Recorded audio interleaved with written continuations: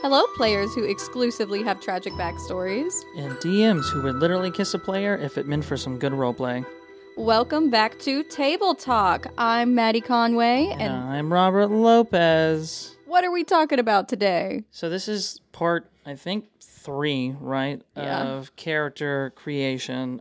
This one's going to focus on the not-so-important backgrounds. There are originally 13 in the player's handbook, but there are, if you just go to like any Wikidot, you'll realize that there are close to 30 or 40 of them now. But in my opinion, and I think Madison shares the same opinion, backgrounds in 5e are pretty pointless. They're more for flavor. So the like secondary theme of this episode is more how to create like a cool character, what flavor means for a character, that kind of a thing. There's also something else that you can choose. There's a section for bonds, flaws, quirks.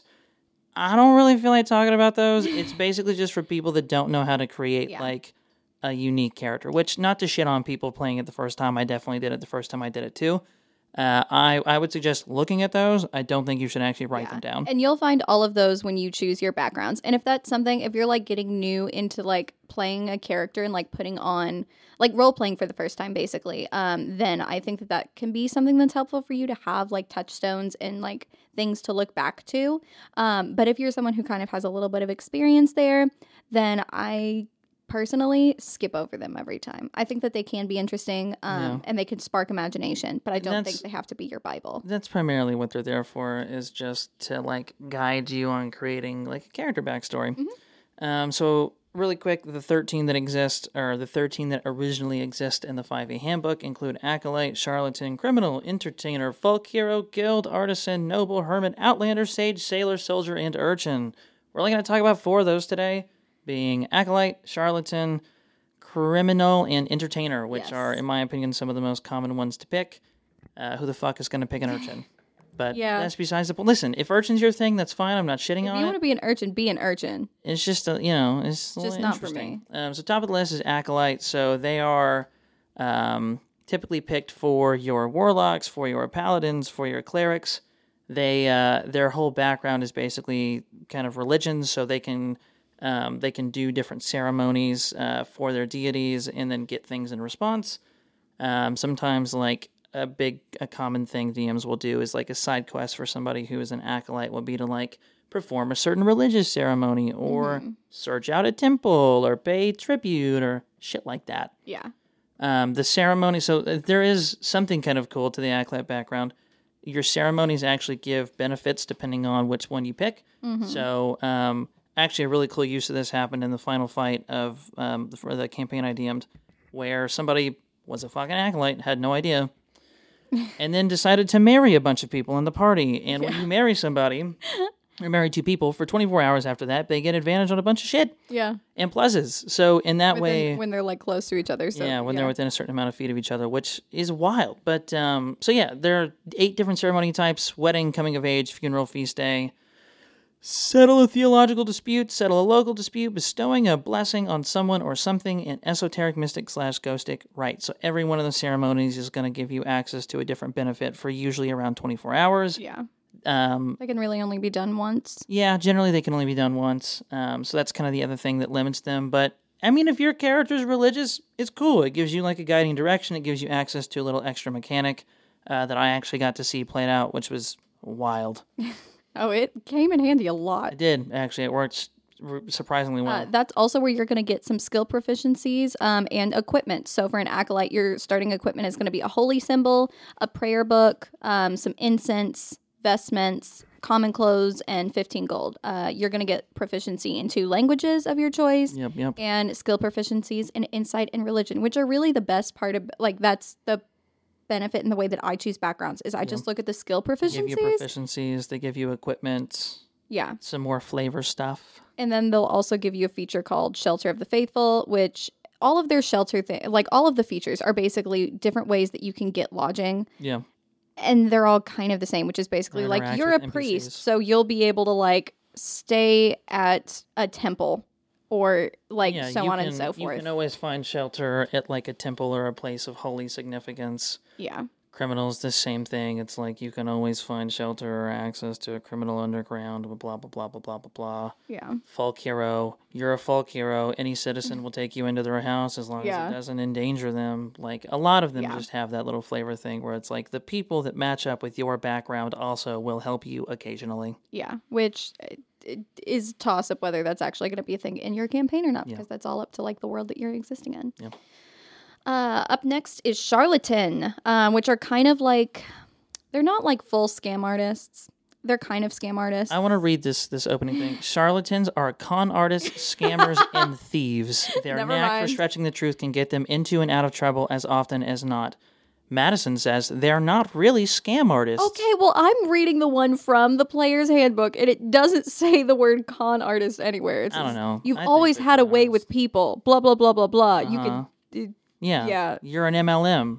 A little. Yeah, it's an MLM. 100%. Does your character sell Tupperware or really? LuLaRoe? But the skill proficiencies there are going to be deception and sleight of hand. You'll get proficiencies in the tool kits for disguise kits, forgery kits. You're going to get like fancy clothes, disguise kits, tools of the con of your choice, and 15 gold. And then you get to kind of like choose like, what's your favorite scheme? And it gives you kind of ideas. Yeah. Fun background for that too is like somebody that you ripped off forever ago notices you in a town or some bullshit like that. Yeah. And then if you scroll down, like whenever you're looking at those, that's where you'll find the like ideals, bonds, and flaws, which you can choose from. Once again. So, are the backgrounds what give you access to those things? Yeah. Okay. See, that's something I haven't had to do. Backgrounds, ideals, and flaws for a while. So your ideals, backgrounds, and flaws are tied to whatever background you pick. They're usually related to it. So, like, I remember Folk Hero more than I remember the other one just because it's a pretty common pick. So, like, an ideal for Folk Hero is, like, you like saving people because it's, like, it feels good. Yeah. Another one is, like, you like the spotlight because, I don't know, it brings you gold and money and fame. Flaw might be that, like, you'll never leave a person behind because you're a Folk Hero. Like, that's what a lot of your ideals, bonds, and flaws are. There's just too many of them to go through, considering how many backgrounds there are. So, they're as long as some subclass lists. Yeah. It's a bit exhausting. Next up is criminal. It's exactly what it sounds like. They like crimes. Their feature gives them access to a network of other criminals that they can then call on to do things. But then, like, that also kind of works both ways. So a fun way that it can be DM'd is, like, you can call on them, but they can also call on you. Or, like, you had somebody bail you out of prison one time, and now you owe them a favor. That's kind of fun. They're also, I think they have, so they have something called You Gotta Help Me. So, lying low, hiding out from authorities, pulling off a tricky job, fencing an item, doing some honest work for a while. So they have, again, same kind of set of skill proficiencies. They're going to be a little different. Their stuff is going to revolve around more sleight of hand and stealth checks. Their equipment is going to be... You have it pulled up. What is their equipment list? Their equipment's a crowbar, a set of common clothes, including a hood and a pouch containing 15 gold pieces, tool proficiencies in one type of gaming set and thieves' tools, skill proficiencies in deception and stealth. I've yet to see a gaming set used. Yeah, same. Yeah, gaming sets are kind of pointless. So if you're stressing out about like which gaming set to pick, or like, do I get a gaming set or do I get a loot? Like, pick the fucking instrument. You're never gonna roll dice with somebody. You'll use a loot. Yeah, much more often. Eventually, even if that's not up your alley, if you just want to like distract somebody and roll a crazy performance check as a barbarian, it always comes in handy. And then last is entertainers. They are exactly what they sound like. They are entertainers. It's got a little thing where like it gives you like an option and it's like choose your entertainer routine and it's got some fun options there. Like one of them is like fire eater, which I thought was pretty fun. Yeah, baby. Or like a tumbler. The feature for that is kind of like by popular demand, which is like as long as you're performing, you can stay anywhere. But it's going to give you proficiencies in acrobatics and performance, tool proficiencies in disguise kit and one type of musical instrument. And for your equipment, it'll give you a musical instrument, the favor of an admirer, a costume, and a pouch containing 15 gold pieces. This is the one I almost always choose for all my characters, just because I like the bonuses to acrobatics and performance. And knowing how to play an instrument is always in handy, even if you're not playing a bard.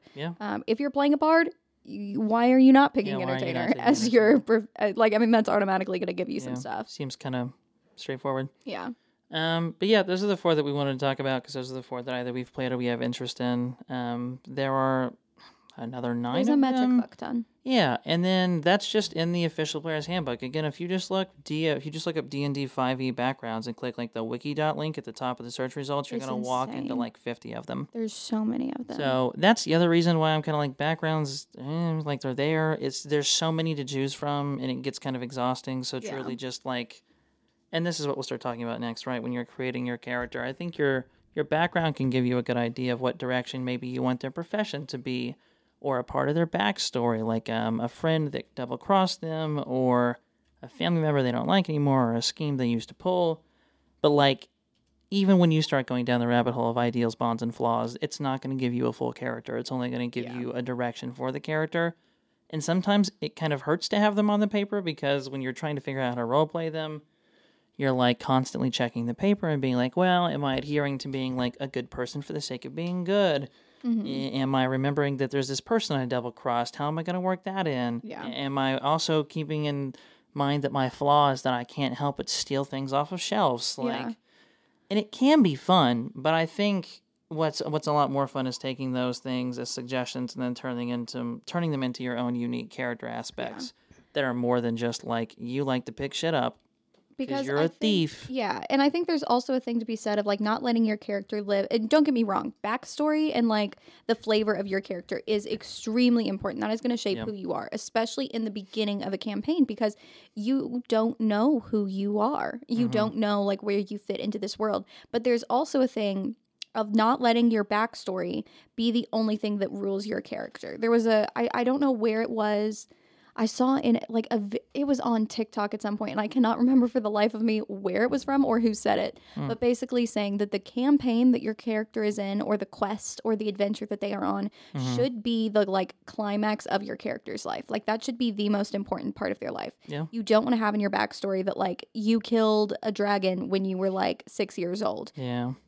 Because why are you a level 3 character then? If you've killed a dragon. Yeah, it doesn't make any sense. So also keep in mind the level that you're playing at. If you're playing as a level 1 character, like just keep that in mind when you're coming up with your backstory. I refuse to start anybody I DM for at level 1. I think level 1 is exhausting. I mean, some people start at like kind of do like a level 0 or a level 1 thing, and it's like really, really deep in the background. But I mean, I don't know. It's not that fun of an experience to be a level 1 character and get hit by one thing and die, and to have ability scores that aren't going to let you roll anything above like a 12.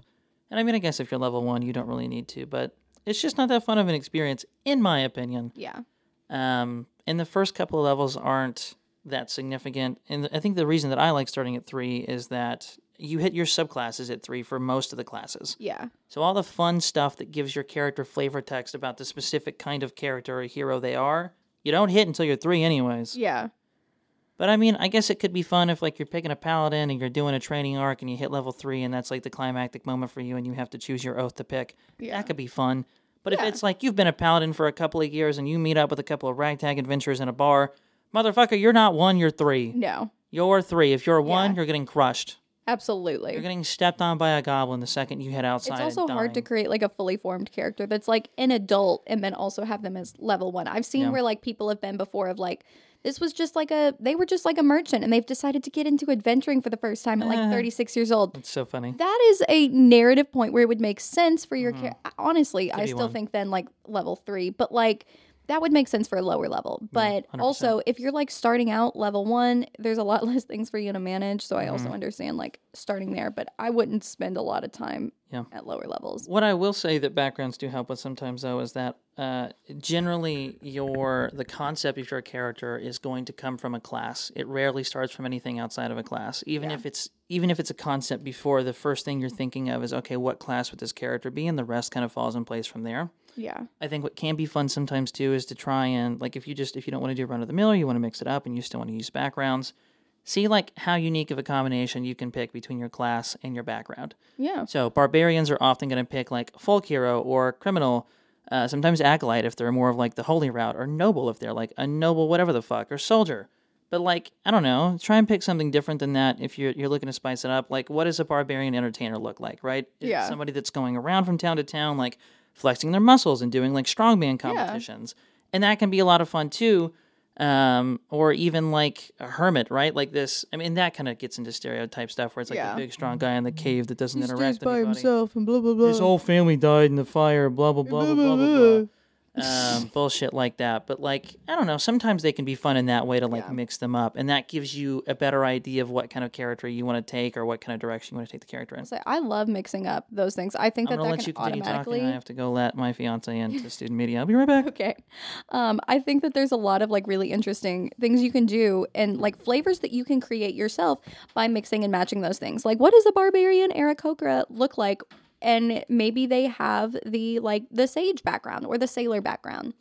But at the same time, you also don't want to let your mechanics get completely like fucked or like set aside just for flavor, which is something that I've done before. I played a wild magic sorcerer with a -2 to Arcana for a long time. And let me tell you, while that was a really fun concept of like a sorcerer who has no idea how her magic works and no interest in learning how her magic works or how to use magic, was a very fun concept. But in roleplay, it kind of kicked me in the ass because I was constantly being asked for Arcana checks, and I could not really do much because I was taking a penalty to every roll. But more than just backstories, in the finding the flavor of your character is figuring out like, who is your character? Where are they from? What led them to this point in their life? And there's a couple other mechanics that D&D has to kind of help your character out, and just kind of things that like we think are like important building blocks that like should be. One of those is alignment. So alignment, you've probably seen like online anywhere, even if you have no idea or like any information about D&D, you've probably seen some stuff about like chaotic good and chaotic neutral, which was a like kind of like chart or like system that was created by D&D to describe characters and their moral alignments. So you have kind of like, if you were imagining it as a chart, you can imagine going across the top, there are 3 categories: lawful, neutral, and chaotic. Chaotic is like fully according to your impulse. It is what you individually want to do, versus lawful, which is according to principle. That is according to the laws that you follow. Whether or not this is like good common law or like your family's law or like your evil cult leader's law, that can change, but it is according to a principle and a set of rules that has already been established, versus chaotic, which is following your own set of rules that you've kind of created for yourself according to what you feel like is right or what you want to do. Neutral is that area in between. It's pretty much what it sounds like. It's like, okay, well, I can recognize that like maybe following the law and a principle 100% to the T might be, a little bad, but also I can't just go around willy-nilly doing whatever I want to do. So if you imagine the second side of that chart is going to be good and evil and then neutral in the middle there. That's pretty much what it sounds like. This is where it gets like a little bit more subjective of like, your character can think that they are good and still be an evil character because, I mean, an evil person doesn't always really know that they're evil, but that's if you're playing that character, you would still kind of put them in the evil category. And then neutral is going to be somewhere kind of in between that, exactly what it sounds like. So these are all going to create a bunch of different combinations. There's a total of 9 of them, I believe, which is going to be like, if you're starting at like the upper left corner, you're going to start with lawful good. This is going to be someone, truly like the best example of this is like Superman. This is someone who is like just true good to the core, follows the law, follows the rules, follows the principles of like what they think is right. This is someone who is not only like stopping the bad guys, but like saving kittens out of trees along the way. And like they are basically just as good as you can get, to the point where a lot of people sometimes think that it's a boring character to play because they're so good. I disagree with that personally. I think that lawful good can be a really, really fun character to play. And it's also very fun to play when you're playing with a bunch of people who are not lawful good, because it creates a really fun dynamic in the party. And then moving over one would be neutral good, which is someone who is also going to like go out of their way to help people because that's the good thing to do, but isn't maybe going to take those extra steps to do things like saving a kitten out of a tree. I think that a lot of like general characters can fall into the neutral good category. I'm trying to think of like any examples that are like popping into my head, but I can't think of any right now, so we'll come back to that. But neutral good is really solid. It's exactly what it sounds like. And then moving over is chaotic good, which is someone who's kind of going to try and save the day and stop the bad guy by any means, because that's what they like feel is right to them. That is what they think is good.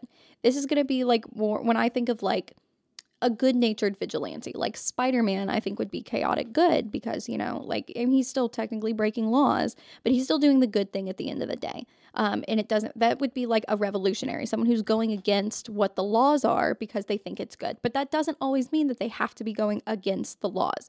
It is just what they think and what they believe is good and best. And they want to do that goodness out of the kindness of their heart because they think it's good and they like to do good. Gonna start way back over on kind of like the other or the next row down would be lawful neutral. Lawful neutral is pretty standard. They believe in justice, they believe in the law, and they kind of like do what they're told. They follow the law, they follow like everything that they're supposed to be doing. They follow those principles, but they're also not like specifically one way or the other. Hello. Do you want to say hi, Elle? I've returned.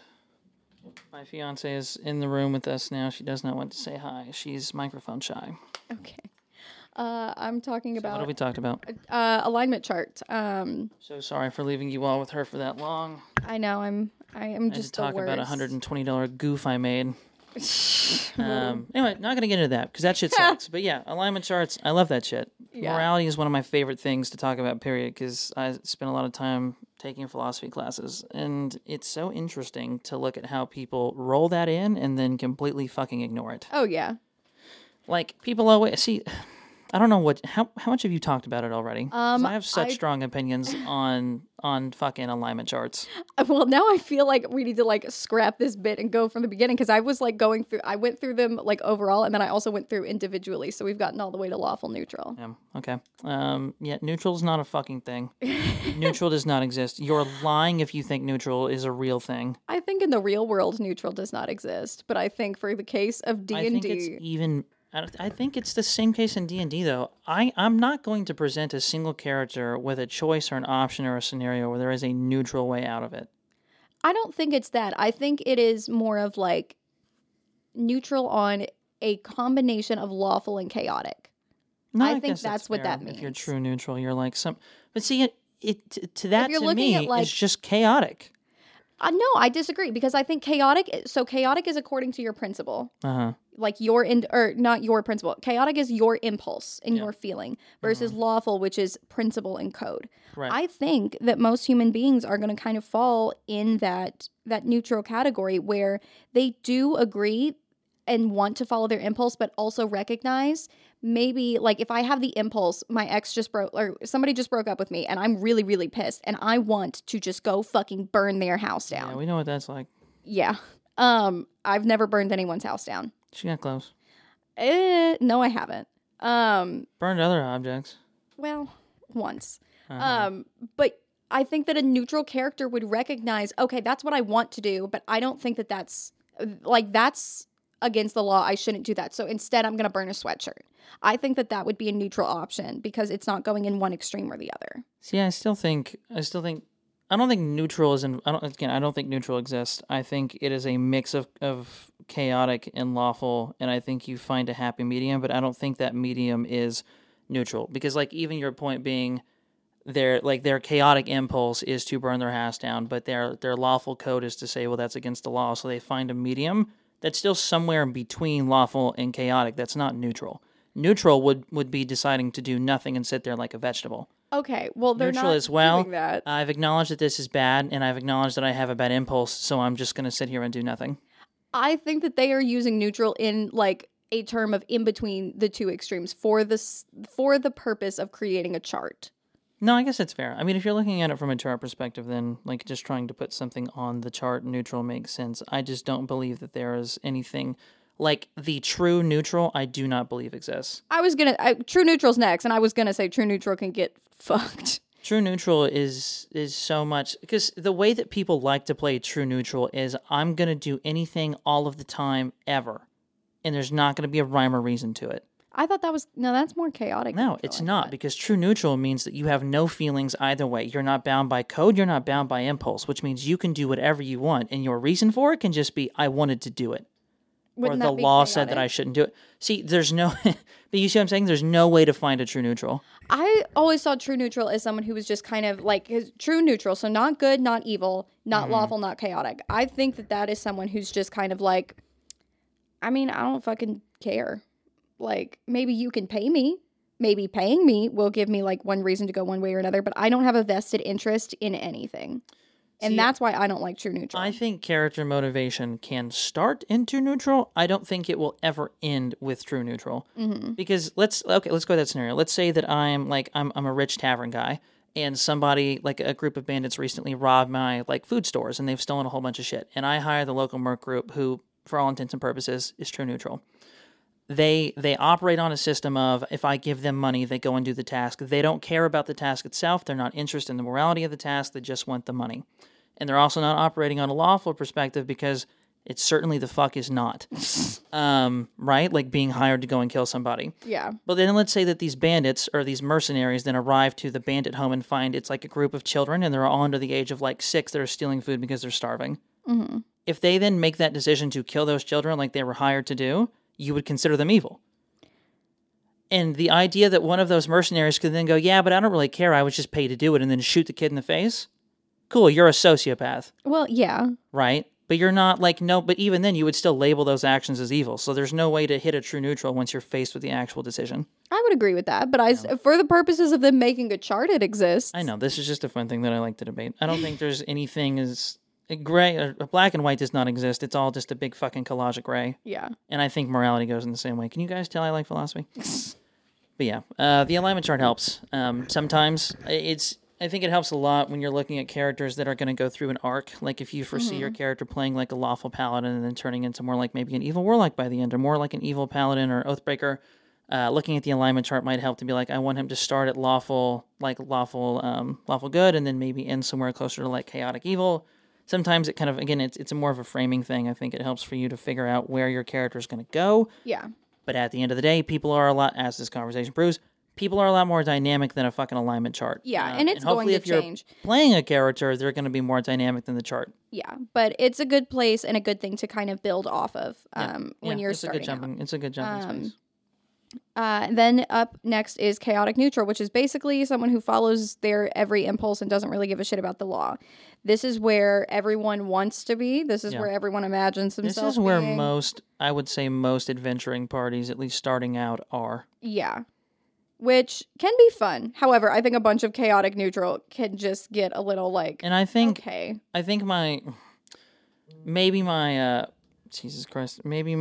perspective on what true neutral is skewed. I feel like I've seen a lot of instances where somebody takes true neutral or a chaotic neutral and this just does anything, whatever they want all the time, for no reason, because they felt like it, which I guess is fun to an extent, but then at the other end of that, when you're like multiple sessions deep, it gets kind of fucking boring. Yeah. Because it's like, okay, so what drives you? You stabbed that guy because you liked the shirt he was wearing and you wanted the shirt more. You don't necessarily care that you're killing him, but you wanted the shirt, and that was the easiest way to get it. Yeah, and what does that do for you as a character? I think that also starts pulling you into like good versus evil. Chaotic neutral would be like, man, I really, really want like, I'm trying to think of like a really mundane thing of like chaotic neutral is like you fucking love taking a shower with your socks on. I'm literally going to look up an example of chaotic. I'll say Jack Sparrow comes up a lot when people are talking about a chaotic neutral character. Chaotic neutral. Where I think that that's something that... Okay. So, for example, one chaotic neutral character might be a part of a tribe that considers itself independent and anarchist, whereas another may choose not to be, as their lives may still be dependent on the... So, it... Yeah, it's so interesting. That didn't help. It didn't tell me anything. I think chaotic neutral is more of like something, like following impulses that are not always like truly good or evil. Like if your impulse is to stab people, that's chaotic evil. That is like... Yeah. That is bad. See, but if your chaotic neutral is like, man, I'm just going to put on clown makeup and walk through town and tell everyone I'm a clown today. I mean, you're not doing anything necessarily good or evil there. Right. But why is that chaotic? Why isn't that just true neutral? Because maybe clowns are illegal in this town. Oh, I see. Right. Okay. Okay, I'm kind of hopping on board with the chaotic neutral thing. Yeah. See, I think neutral for me, kind of like what I was saying earlier, I think neutral is a wonderful jumping point. I think your character is always going to fall on either evil or good at some point in your campaign. Yeah. Because maintaining neutral in a world where you have to make difficult choices is nearly impossible. Yeah. Unless your character just kills himself at every choice. Yeah. But like, which is a viable option in D&D. Yeah, 100%. Another description I found is that the chaotic neutral character feels that there is no plan at all for the universe. Things just happen. They tend to believe in luck and chance rather than fate or destiny. They don't care what happens to others, yet will not necessarily go out of their way to harm them either.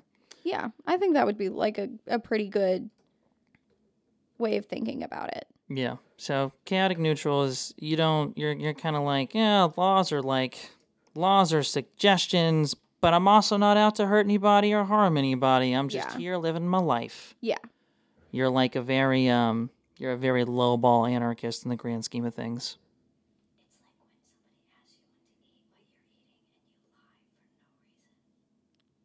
Okay. Do you want to say that into the mic? So my fiance just said it's like when somebody asks you what you're eating, but you lie for no reason.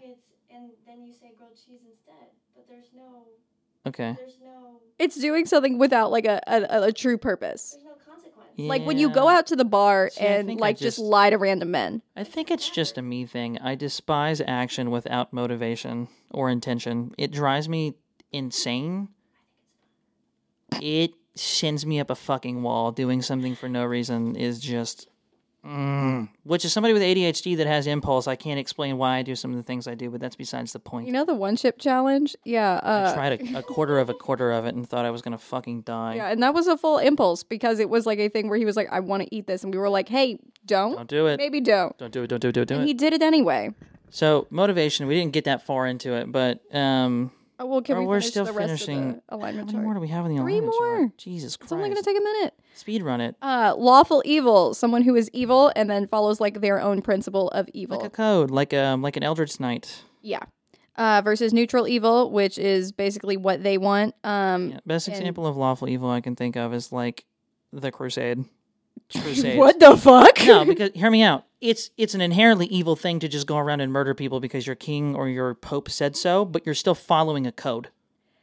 The action itself is evil, but okay, true. But, like you're following a code and okay. It's like the Sith sometimes in Star Wars. How some of them are like, there's a way to do this. I mean, you only like fucking Palpatine is just whatever the fuck. It's StarArs. I'm not even gonna go down that route because Madison likes it, but there are some like Sith who are like, there's still an order to this shit, and I'm gonna follow it. Am I evil? Yes.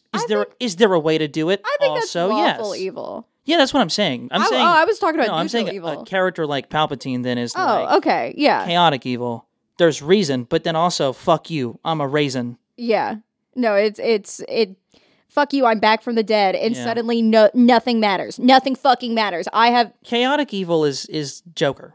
Yeah. You're going out and stabbing people because killing people is funny. Yeah, it's you are following your own evil impulse. You don't give a fuck about other people. You're just doing whatever the fuck you feel like. Bad creature. Yeah, just you're shit. You suck. There's no rhyme or reason to why you suck, but you fucking suck. A good way to characterize that in terms of creature types. Demons aren't considered chaotic evil because they will cannibalize each other. They will murder each other. If you let them loose in an area, they will attack anything that moves.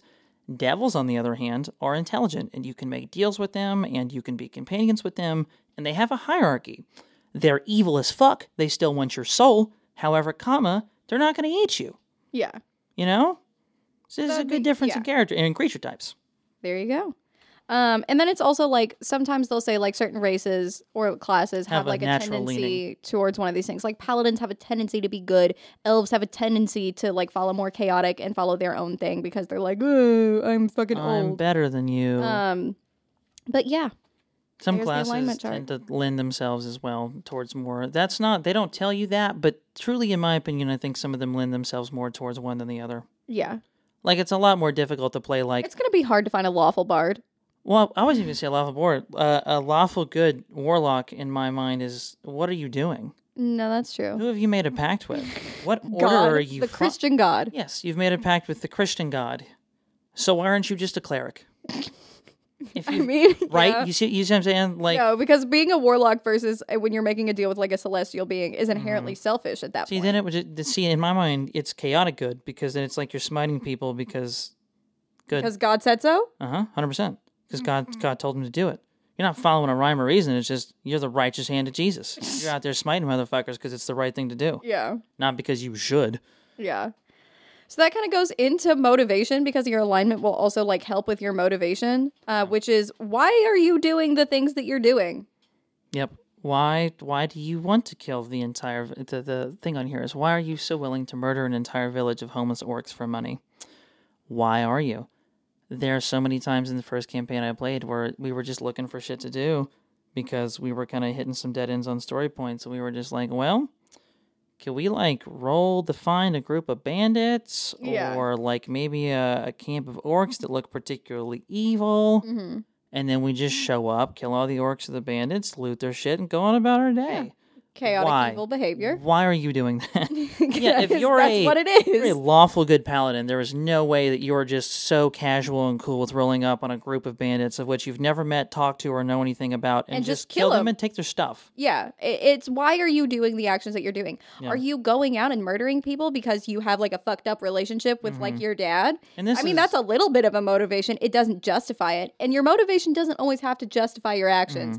It just has to like And I think motivation there. is where people get caught up in the stereotypes most often. And it's always like the, oh, well, I don't like goblins because goblins killed my whole family. Or I like to do things alone and I'm a ranger because I'm an outcast and I've never had contact with people. Yeah. Like your motivation needs to be a little more creative than just, I am the way I am because something sad happened. Yeah.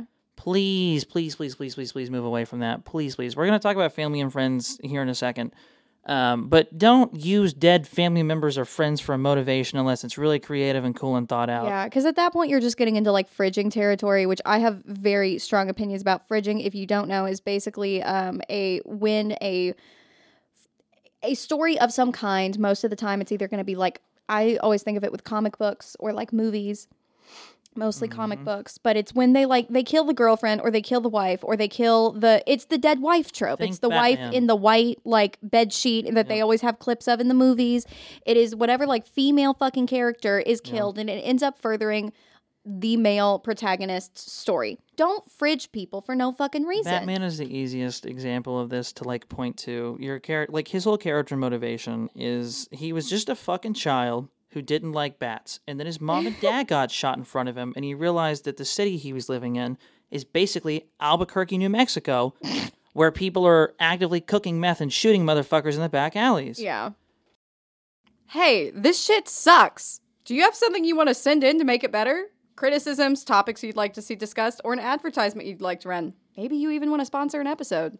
If so, shoot us a message at mc460@evansville.edu or DM us on Instagram at Crescent Magazine. Or we'll never get better like these fucking guys.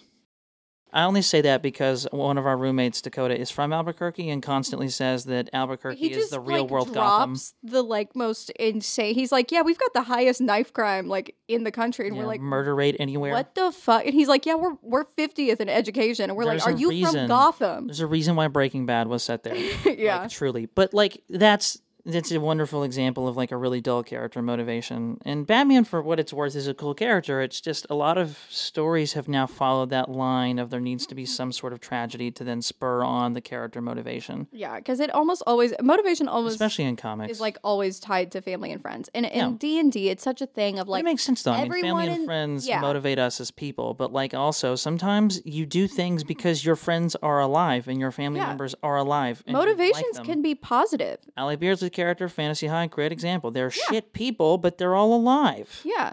And motivation can be positive. Maybe you just really fucking love learning about new places, and so you decided to join an adventuring party so you could travel to new places and You're try a wizard new that fucking wants things. to catalog as many spells before they die, and you have like a nice little heartwarming farewell to your family before you set off on your adventure. Yeah, like that is just as valid as a motivation as to a lich killed my entire family. Because guess what, motherfucker? You cannot throw a goddamn rock in like the world of D&D without running into somebody whose backstory is my family was killed by so and such, and that fucked me up, and so now I'm an adventurer. I think it's a lot more fun to try and find positive character motivations, even for a character that is made to be a more negative, either in type or alignment.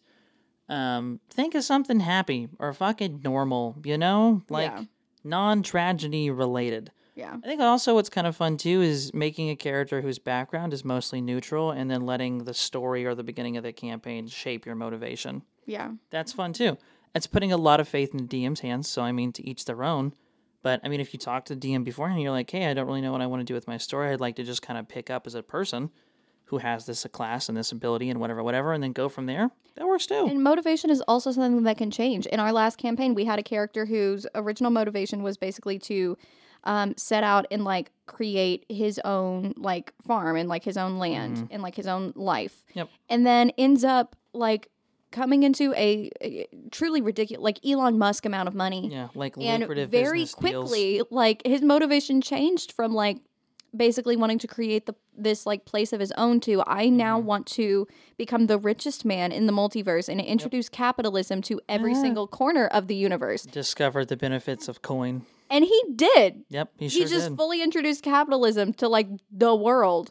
What an American thing to happen at a table.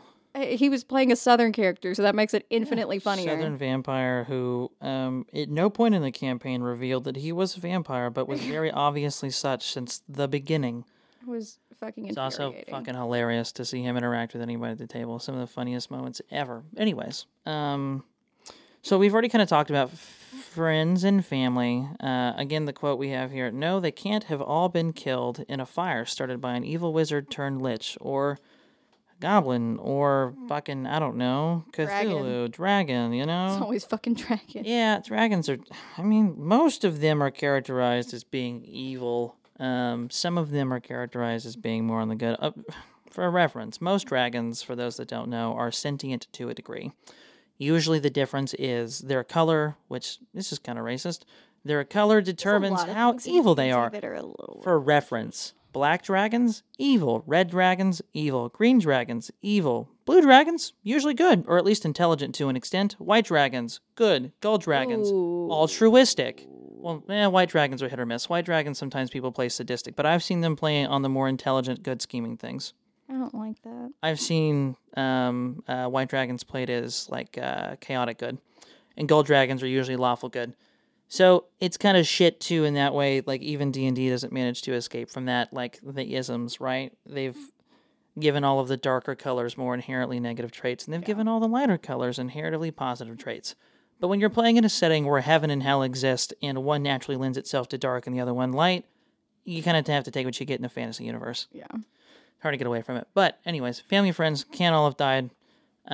We've already kind of talked about how to use them in motivations. I think, too, having friends, like in this particular campaign that we're in now, just about everybody has a friend, at least one, that, like, either they met towards the start, like, a little before the campaign started, or that they've been friends with for a very long time. I have one who has, like, one best friend and then knows, like, a lot of coworkers because he works in, like, a corporate scenario. So there's some, like, potential for me to roleplay some of those NPCs as well, like his own little team. Try to avoid the, like, my only friends of the party thing, because that's not always the most fun. You know, like, when you're sitting around shooting shit at a tavern, trying to, like, recoup before you, like, storm the castle tomorrow. Sometimes it's fun to talk about, like, in a last, like, oh, we're about to die tomorrow. Let's share some, like, fun character things. It's cool to actually have a story to tell about a friend that you actually wrote into the backstory, or about a family member that you actually wrote into the backstory. And the nice thing about having those names on paper, like, I highly encourage everybody to write down actual names of family members and friends, is that you can call on them and then make up their backstory in a heartbeat, but you don't have to, like, freeform the whole thing. Mm-hmm. You can be like, my mom was a merchant, my dad was a criminal, and that's as much as you have written down about them, plus maybe some names. Yeah. But even that is more to go on than saying, oh, my whole family died in a fire. Yeah, and that's really all you need, because that's also going to, if you are going the route of my whole family died in a fire, knowing details about them is going to make that more impactful, because it's like, yeah, my mom and dad, I can't tell you any other information about them other than they gave birth to me. I was 2 years old when they died, and I was taken in by the lonely hunter in the woods. Yeah. And now I'm a high elf that likes to shoot things from afar and dress in leaves. Yeah, it's... Okay. Get Cool, specific. bro. Also, be careful who you share that information with, because sometimes you write a family that your character has no connection to, and you send it to your DM, and then that's the campaign. That is the campaign. Yeah, Be careful how much backstory you give your DM, because as somebody that likes to take the backstory I'm handed and then run with it full form, listen, the more information you give me, the more packed into the campaign it's going to be, whether you like it or not. Yeah. And then kind of like, I think that's hit all the points. Yeah, I mean, the next thing we have on the list is flaws, quirks, strengths, and weaknesses. Like you, your PC should also have flaws and is not perfect. We've kind of already talked about that, but not in too much detail. So your background is going to give you a list of things to choose. However, you can also think of flaws in your regular day-to-day life. Like maybe you're always late to turning something in, or maybe you have a really hard time with trusting people too soon or not trusting them soon enough. Maybe it's, I mean, who the fuck knows, right? Maybe you have a level of anxiety. I was the character that I'm playing right now, in writing role played her a down. panic attack. Yeah, it wasn't something that was planned initially, but she was basically talking to the cops and realized in that moment I was like, oh, she's fucking terrified, and that has now become a part of her character of having this anxiety and everything. If you want to look at that kind of and bringing flaws into your game, Fantasy High does a wonderful job of that with I mean, shout out in the first season to how committed they get to their characters, though. I mean, to preface, and we've already said this before, the people that you see on Dimension 20, like the real plays and Critical Role, those are people that all have backgrounds in either improv or acting in general, something somewhere. Their careers are not just at the table, some more than others. But don't also go and watch the first season of Fantasy High and think, wow, I really have to commit to the character that hard, you know? Because it's difficult, especially your first time playing, to commit to somebody that you're not. I mean, I'm currently at a table full of actors and other performers, and it's still very much an adjustment for people who are not used to playing in this space to get into this space. And it's a hard thing to jump into. It's weird. Yeah, it's all very different. It's discombobulating, and that's okay. So don't go into this expecting to just instantly be the levels of an actual play that you're watching. But to your point, though, I think there are a lot of great moments on Dimension 20 where you get to see a person or a player make a decision that they very clearly don't want to make, or that is so true to their character that that's the only option they want to. Mm-hmm. Or it's I mean, you've done this at the table plenty of times as Magnolia. You were I as a person would love to help these people, but as the character, there's no reason for me to stick around. Yeah. And so you leave. And that... It's fun. It's also difficult to do. It's very hard to have that moment at the table being okay, my character that I'm, for all intents and purposes, playing right now and have created and am embodying is about to make a choice that I, as a person, would never make, ever in 1,000 years. Yeah. But that commitment then is what makes it so much more fun, because it's giving you a moment to step into the shoes of somebody that's not exactly yourself. Yeah. And most people in a first campaign will always end up playing a version of themselves.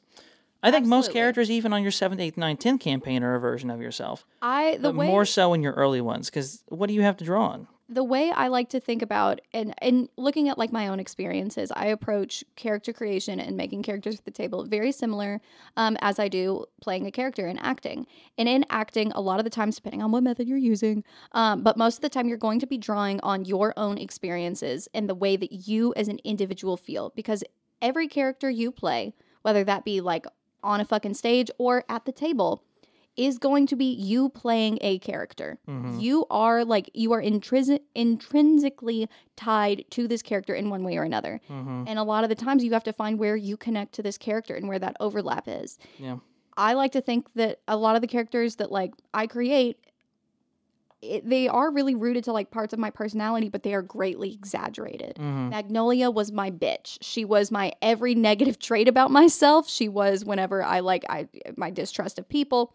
paranoia, and rudeness, and just like generally being a bitch, versus the character I'm playing now is a very optimistic and very positive person. And so I feel like I'm leaning into more of my like positive traits there. So it is okay to rely on that, but also like don't be afraid to stray from yourself. Yeah, and I think a really easy way to try and get out of your own head and into creating a different character is to don't be, and we've talked about this in previous episodes, don't be afraid to rip a template of another character from a book or a movie or an anime or a piece of media that you really like and then make it your own. For this campaign that we're playing all about superheroes, almost all of the characters in terms of NPCs that I've made have either come from the source book that I bought or from this amazing book series. It's on an app called Choice of Games. They've been out for a really long time. It's basically like a D&D light or like a novel light where you, like the old Goosebumps flip book, you make a decision, go to page 17. Oh, I love those things. It's the same thing, but it's a lot more in depth and the stories are a lot more engaging. And little did I know I was playing D&D light for so many years. But there's like episode. Yeah, pretty much. Like there's series on there called Heroes Rise, and it's basically all about superheroes, and you play like a very young hero who's like the son or daughter, I guess child, right, of two superpowered parents that die super tragically, or they get arrested super tragically after killing a villain, and then you play like the rise, right, Heroes Rise, from essentially your origin all the way up to like becoming the number one hero in like the entire nation, right, the entire United States. And almost every character, every NPC that I've ported has been a character directly from that book series. And I was talking to Madison about this the other day. In terms of a DM playing an NPC, there's this one character in the book series called Jury, or that's their superhero name is the Jury, because their father is a judge turned mayor, so not super fucking unique, but whatever. And he's basically like a foil the whole time. He's just like, he's the son of the guy that ordered whoever the fuck to get killed and then sent your parents to prison. And he's like always one step ahead of you because he has daddy's money, but he doesn't have any real superpowers. They're all like tech based, and he's basically just like a fucking poser that's everywhere he shouldn't be because he has money and he's pretty. And I decided for whatever reason to roll Jury into basically session 1, and he's slowly becoming one of my favorite characters, even though he is the most unlikable person in that entire book series. Yeah. And that's like a good idea, or a good, I guess, kind of good example of a place to start. He's very different the way that I'm role-playing him at the table than he is in the book. Like, he's coming around a lot quicker to, like, being not a terrible person. But that's because of his interactions with my PCs, with the playable characters at the table. And I think the same thing goes the other way around as well. Like, if you decide you want to play, I don't know, you want to be like a Goku character from a Dragon Ball Z, or you want to be like the main character in this fantasy book you're reading, it's not going to take you any time at all to find the class, the background, the spells, the equipment, the whatever to make that character. And if that's what you need to get a start, to come up with a set of flaws and strengths, if you're like, hey, listen, I don't really want to play myself, but I don't know how to make a character that's not me. Let me pick this knight from this book series that's like super flawed, but in this really cool way and has this really unique fighting style. And then just roleplay that, and it'll naturally become your own. Yeah, it will always change from like anything that inspires it, because you're going to be making choices that you don't have source material to kind of pull from and be like, oh, this is what this character would do. Yeah. And it's going to become your own. And like, even if it's just a simple thing of like you retexture what they look like, you don't even have to tell people that you're basically copying something from someone, because your personality and everything that you create kind of on the piece of paper is going to shape who you are, but it is also going to change, right? Everything down in pencil. To write, was that it? Write everything down. That was pencil? the end of my sentence. Oh, okay. It sounded like you were still going somewhere with it. Yeah, I mean, truly, just write it all down in pencil. It's all going to change. If you write your character notes in pen, you're a fucking freak, and I stand by that statement. I just kind of meant like in general of like write it down in this is a a literal place point where it I'm will making now. change. If you write your character notes down in pen, you're a freak, because you're lying to yourself and everybody else if you think it's not going to change in 2 sessions. You're burning the planet, you're shredding trees. Am I calling Madison out in particular for this? Oh my God. Yes, I am. Do I care? No, because I'm going to defend don't. myself right now. That's The okay. We can go to character the next sheets thing. that we were using Don't yell. were ugly Don't as yell. We're fuck, already loud. and they were very overwhelming to look at. So I designed Non-mechanical new ones, things. and they came out Who being are 9 they? Let pages the long. So mechanics I printed influence one your for character. everyone in the group, Example, and if I you're said, playing, "Oh, I could just reprint them whenever it changes." Don't be afraid to get specific. In fact, get very specific. Yeah, I would love to talk I hope about you this. all listened to all of that and tried to pick apart both conversations. You just said those things just to keep me from speaking. Yeah. Cool. 100%. Non-mechanical things, who are they? Let the mechanics influence your character. So, yeah, that's another thing. There's so many different systems and off-branches of systems that you can be playing in when it comes to Dungeons & Dragons, the way that you think of it typically. Mm-hmm. We've talked about Kids on Bikes. In my opinion, Kids on Bikes lends you to be a lot more, I don't want to say specific, but also, like, your character doesn't have to be as malleable as it does in 5e, because you're not constantly changing your equipment or your spells or your weapons or improving your traits to get proficiency bonuses in sleight of hand. You have a set of scores that you roll with. And in that way, the character that you pick from the outset can be fairly static. Yeah. And doesn't have to be super changing. Really, but you like can also change too. System. Yeah, like there's not really an expectation of change in development in Kids on Bikes, Kids on Brooms, whatever the fuck, as there is in a system like 5e. But even to that extent, there are so many different subsystems within 5e that have been homebrewed or created for different reasons that fit different settings. Let your character also fall into the system that you're playing into. Like, for superheroes with mechanics where you're rolling to get your power slots back, or where you have things called heroic moments at the table. Maybe part of your character then is driven to get as many heroic moments as possible in the form of, like, they're just vain, or maybe they just really like to be on the spotlight. Yeah. And that naturally lends themselves then to getting those heroic moments more often than someone else might. It's also a thing of, like, letting the game mechanics that you select for your character influence your character. Mm-hmm. Like, let some of your features that you have from your class, like, really kind of roll in. If for an example here, if you're playing a Tempest cleric and you're doing a fuck ton of stuff with lightning and storms and stuff like that, let that influence your character.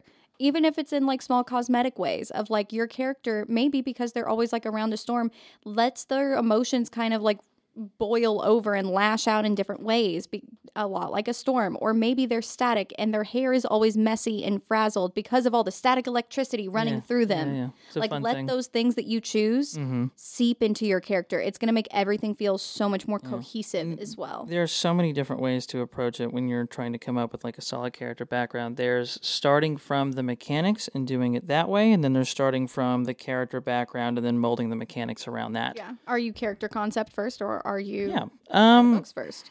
Which is a debate to have. Yeah, and I don't know. It's such an in-between thing for me. I pick and choose so frequently. I think some characters, when I'm helping because I've helped people make more characters than I've made them myself, I think it really just depends on the direction or how much background information that person is coming with. So, like, creating one of the characters most recently, he knew he wanted to play a specific role. So in the campaign, they're called roles instead of classes.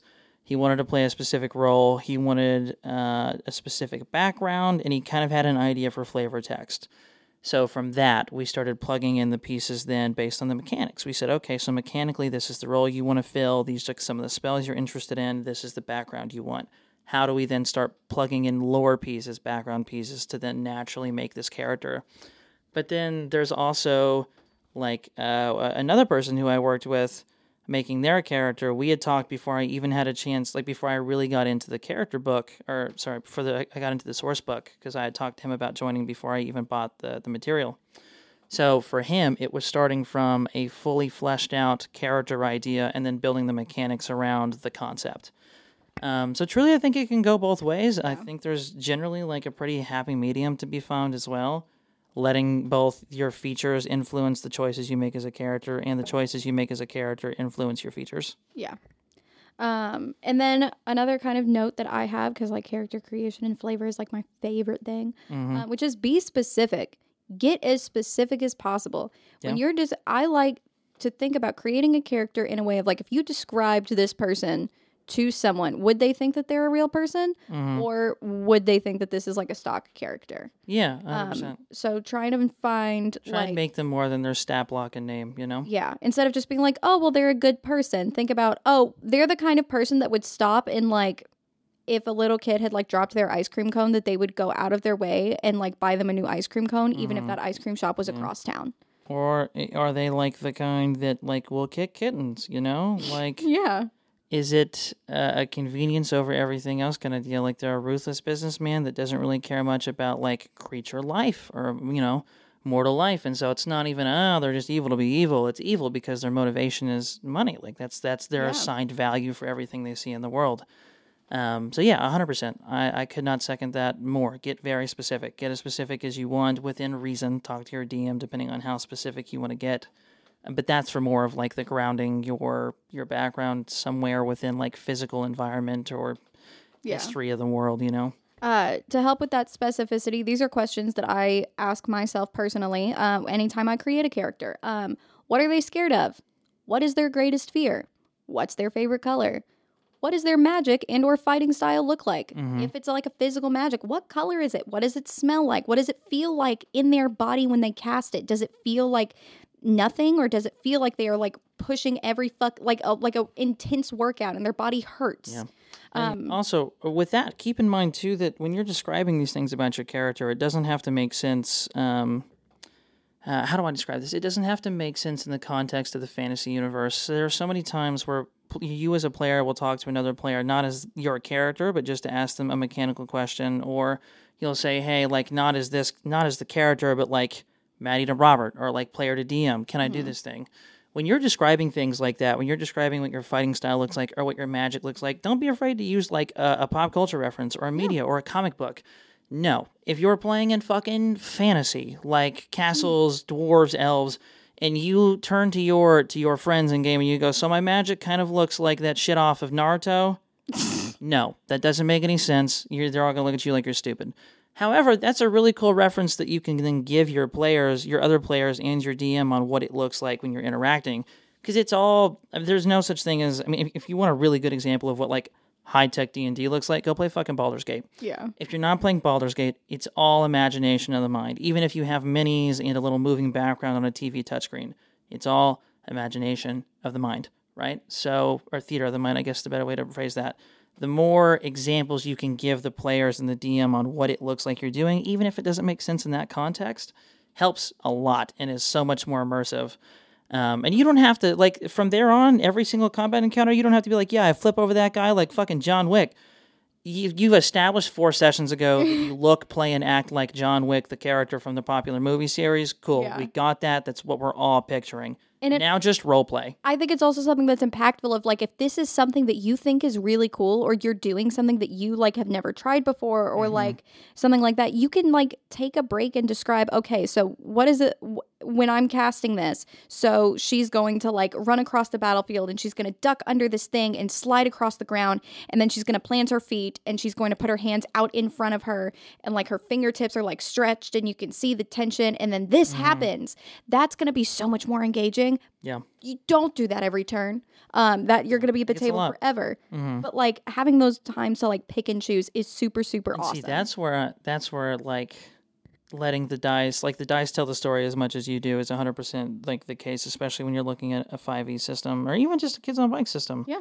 Like the times to narrate are when you hit a natural 1, or when you pass a really, really important roll when you hit a natural 20. You don't need to narrate like you're in a fucking hitting Scorsese goon number movie. 4 for the 7th time. Yeah, you don't have to narrate the full like sliding and vaulting and hitting and like the guttural like sound of your knuckles cracking as you punch goon number 6 in the face. You did it to 5, 4, 3, 2, and 1. We know what it looks like. We know what it looks like. But you roll a natural 20 to finish off the big boss. Usually a DM will say, how do you want to do this? How do you want to do this? And that becomes like a very favorite, a very cool phrase or like a wanted phrase to hear at the table.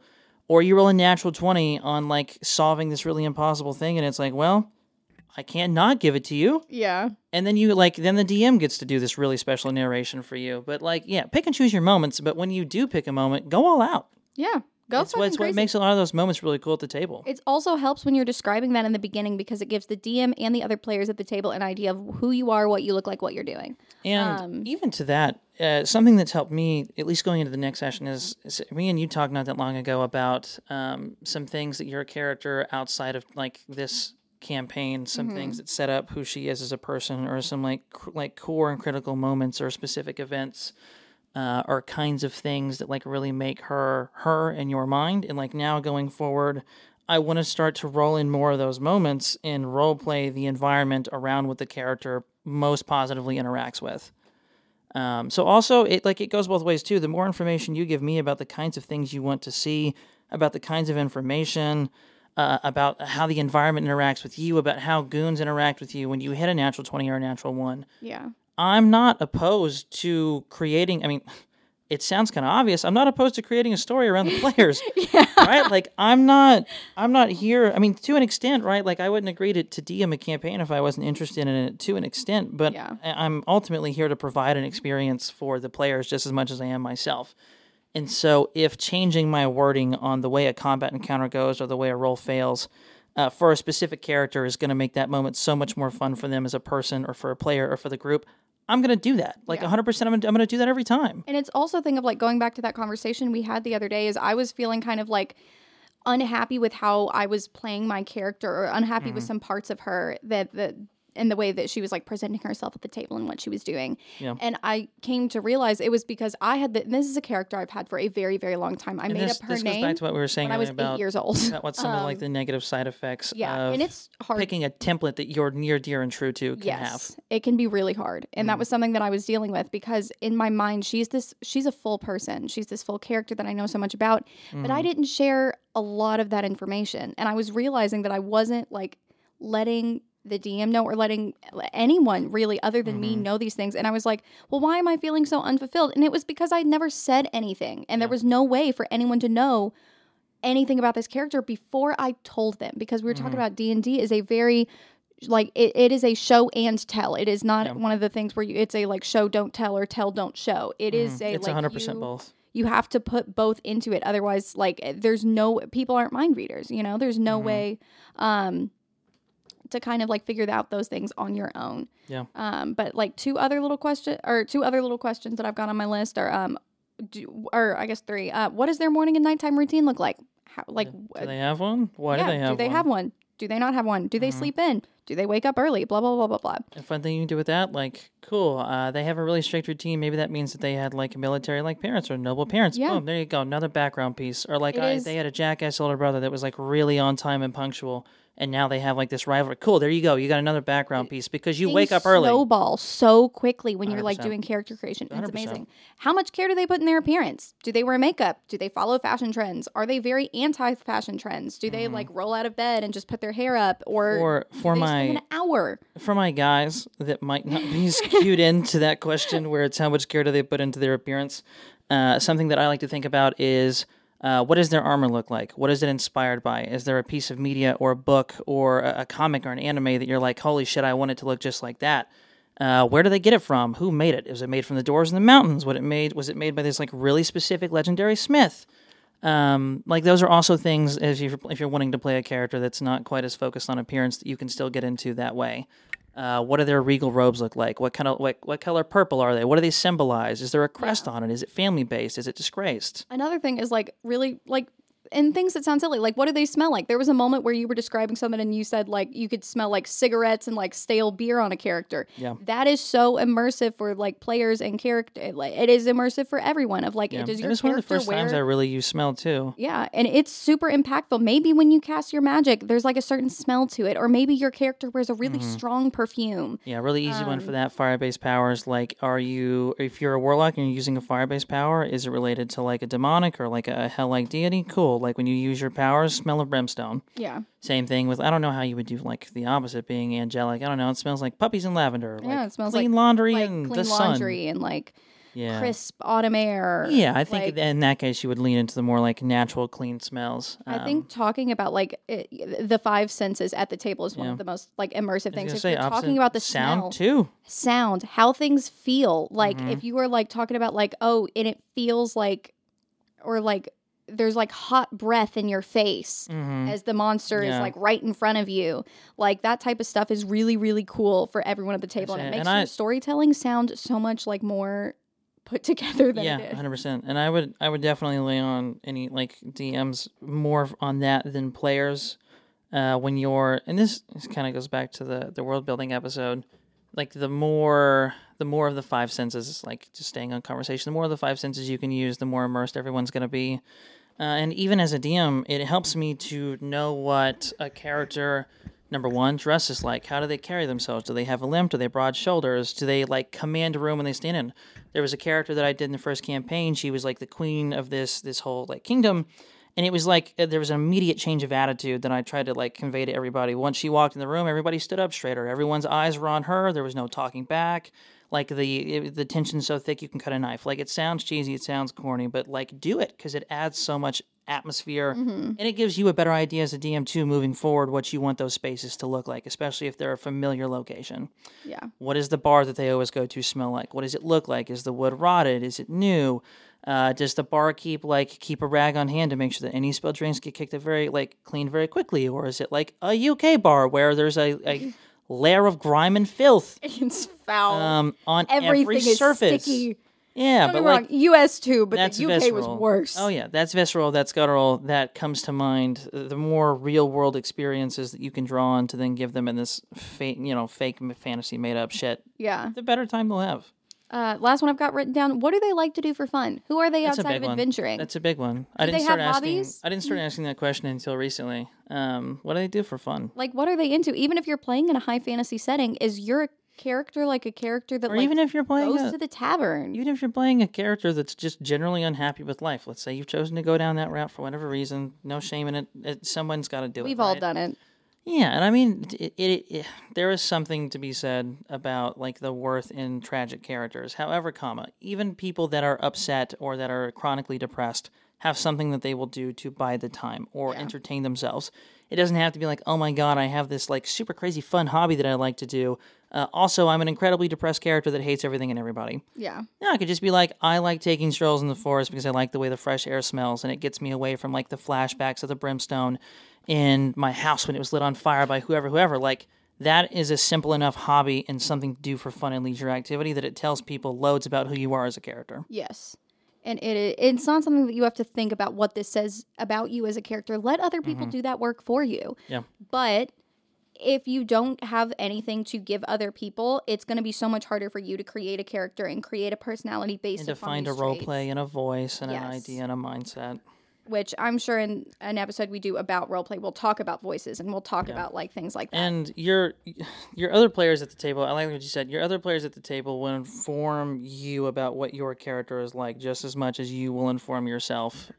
Like there will very quickly be trends or jokes or something that keeps happening or a role that a character always fails or is expected to fail, and then suddenly that becomes like a big moment at the table where everyone's like laughing or pointing or rooting or cheering or like piling on dice because like, man, they fucked up every other roll, but they got to make this one. Like, this is the one that counts for their character. So now they're getting like 6 different dice to add to that roll. Yeah. And it's also a thing of like nicknames.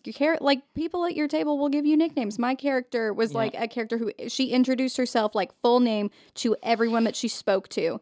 And it became a thing where, and granted, it has now become a stuck joke for another reason.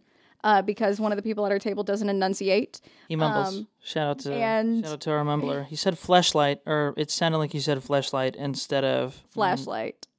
Flashlight, which also wasn't correct. No, the joke was supposed to be that like, oh, he got the name wrong, but then and even like a stupid joke like that has spiraled into no one calls her by her right name. No one calls her by her correct name. I started it as a very small joke, as like a douchebag character not caring to get someone's name right, and now it's fully snowballed into like a thing with her character is that nobody gets it right. Which is... But then as a DM too, though, I take that as like a really cool way that I could then roll into her character, or for her as a person, like feeling like her character has made it, is the first time somebody knows who she is and gets the name right. Yeah. Or a fan, like, I don't know, maybe she's talking to somebody on the street after this really big, like, bank heist went on, and her and her adventuring group, or her and her superhero party say to everybody, and everyone else is getting autographs because they know who they are, and like, a couple of people come up to her and start making jokes about like flashlight or calling her everything else. And there's like that one true fan in the back that holds up like this very shittily written comic, but like that means the world because it's like, actually, no, the name is Nightlight and she's really cool. That's going to mean so much more now because everyone else decided to dick on her for having a name that's like kind of rhymey with a lot of other things. So also don't get upset. I mean, there are times to be upset. I mean, if y'all start calling me Fleshlight at the table, I won't am let that. actively going to be upset. I'm not going to let that stick. It was funny in the moment. But like even those moments where it's like, okay, like it's a thing, but it's not my favorite thing. If you have a DM that thinks about the things that people are saying at the table, which if they're not, they're stupid. Yeah. It will be rolled into and it will be all the more fun for it. Yes. And I think that's about all we have. Yeah. I'll say I think we're getting up there in time. Yeah, I think we're at about an hour and 10 around there, which is infinitely shorter than the one coming out before this, which is close to 2 hours. Yes. So you all don't have nearly as much content to listen to on this one. But now that we now have a camera that we can use, so I think for our next episode, sometime eventually in the future, we'll see. It just depends on how much practice we can get in with this fucking $1,000 camera. We're going to finally sit down and do the character sheets, and that'll probably be about an hour-long episode. Mm-hmm. I can't imagine we're going to walk through every single thing in minute detail, which we kind of did, but also didn't do on this. Probably do it even less. We'll just walk you through what we've been talking to you about for the rolling last through characters, 3 episodes. Yeah. All that good stuff. Yeah, that fun stuff. But yeah, that's kind of what you guys can probably expect for the next one, unless for some reason we can't get it up and running, in which we'll just sidestep and go to another topic, and then get you the character sheet sometime next month. It'll still be fun, and we'll still see you next Thursday. Uh-huh. Thanks for listening. Yep. Thanks for tuning in to another ridiculously long episode. Goodbye.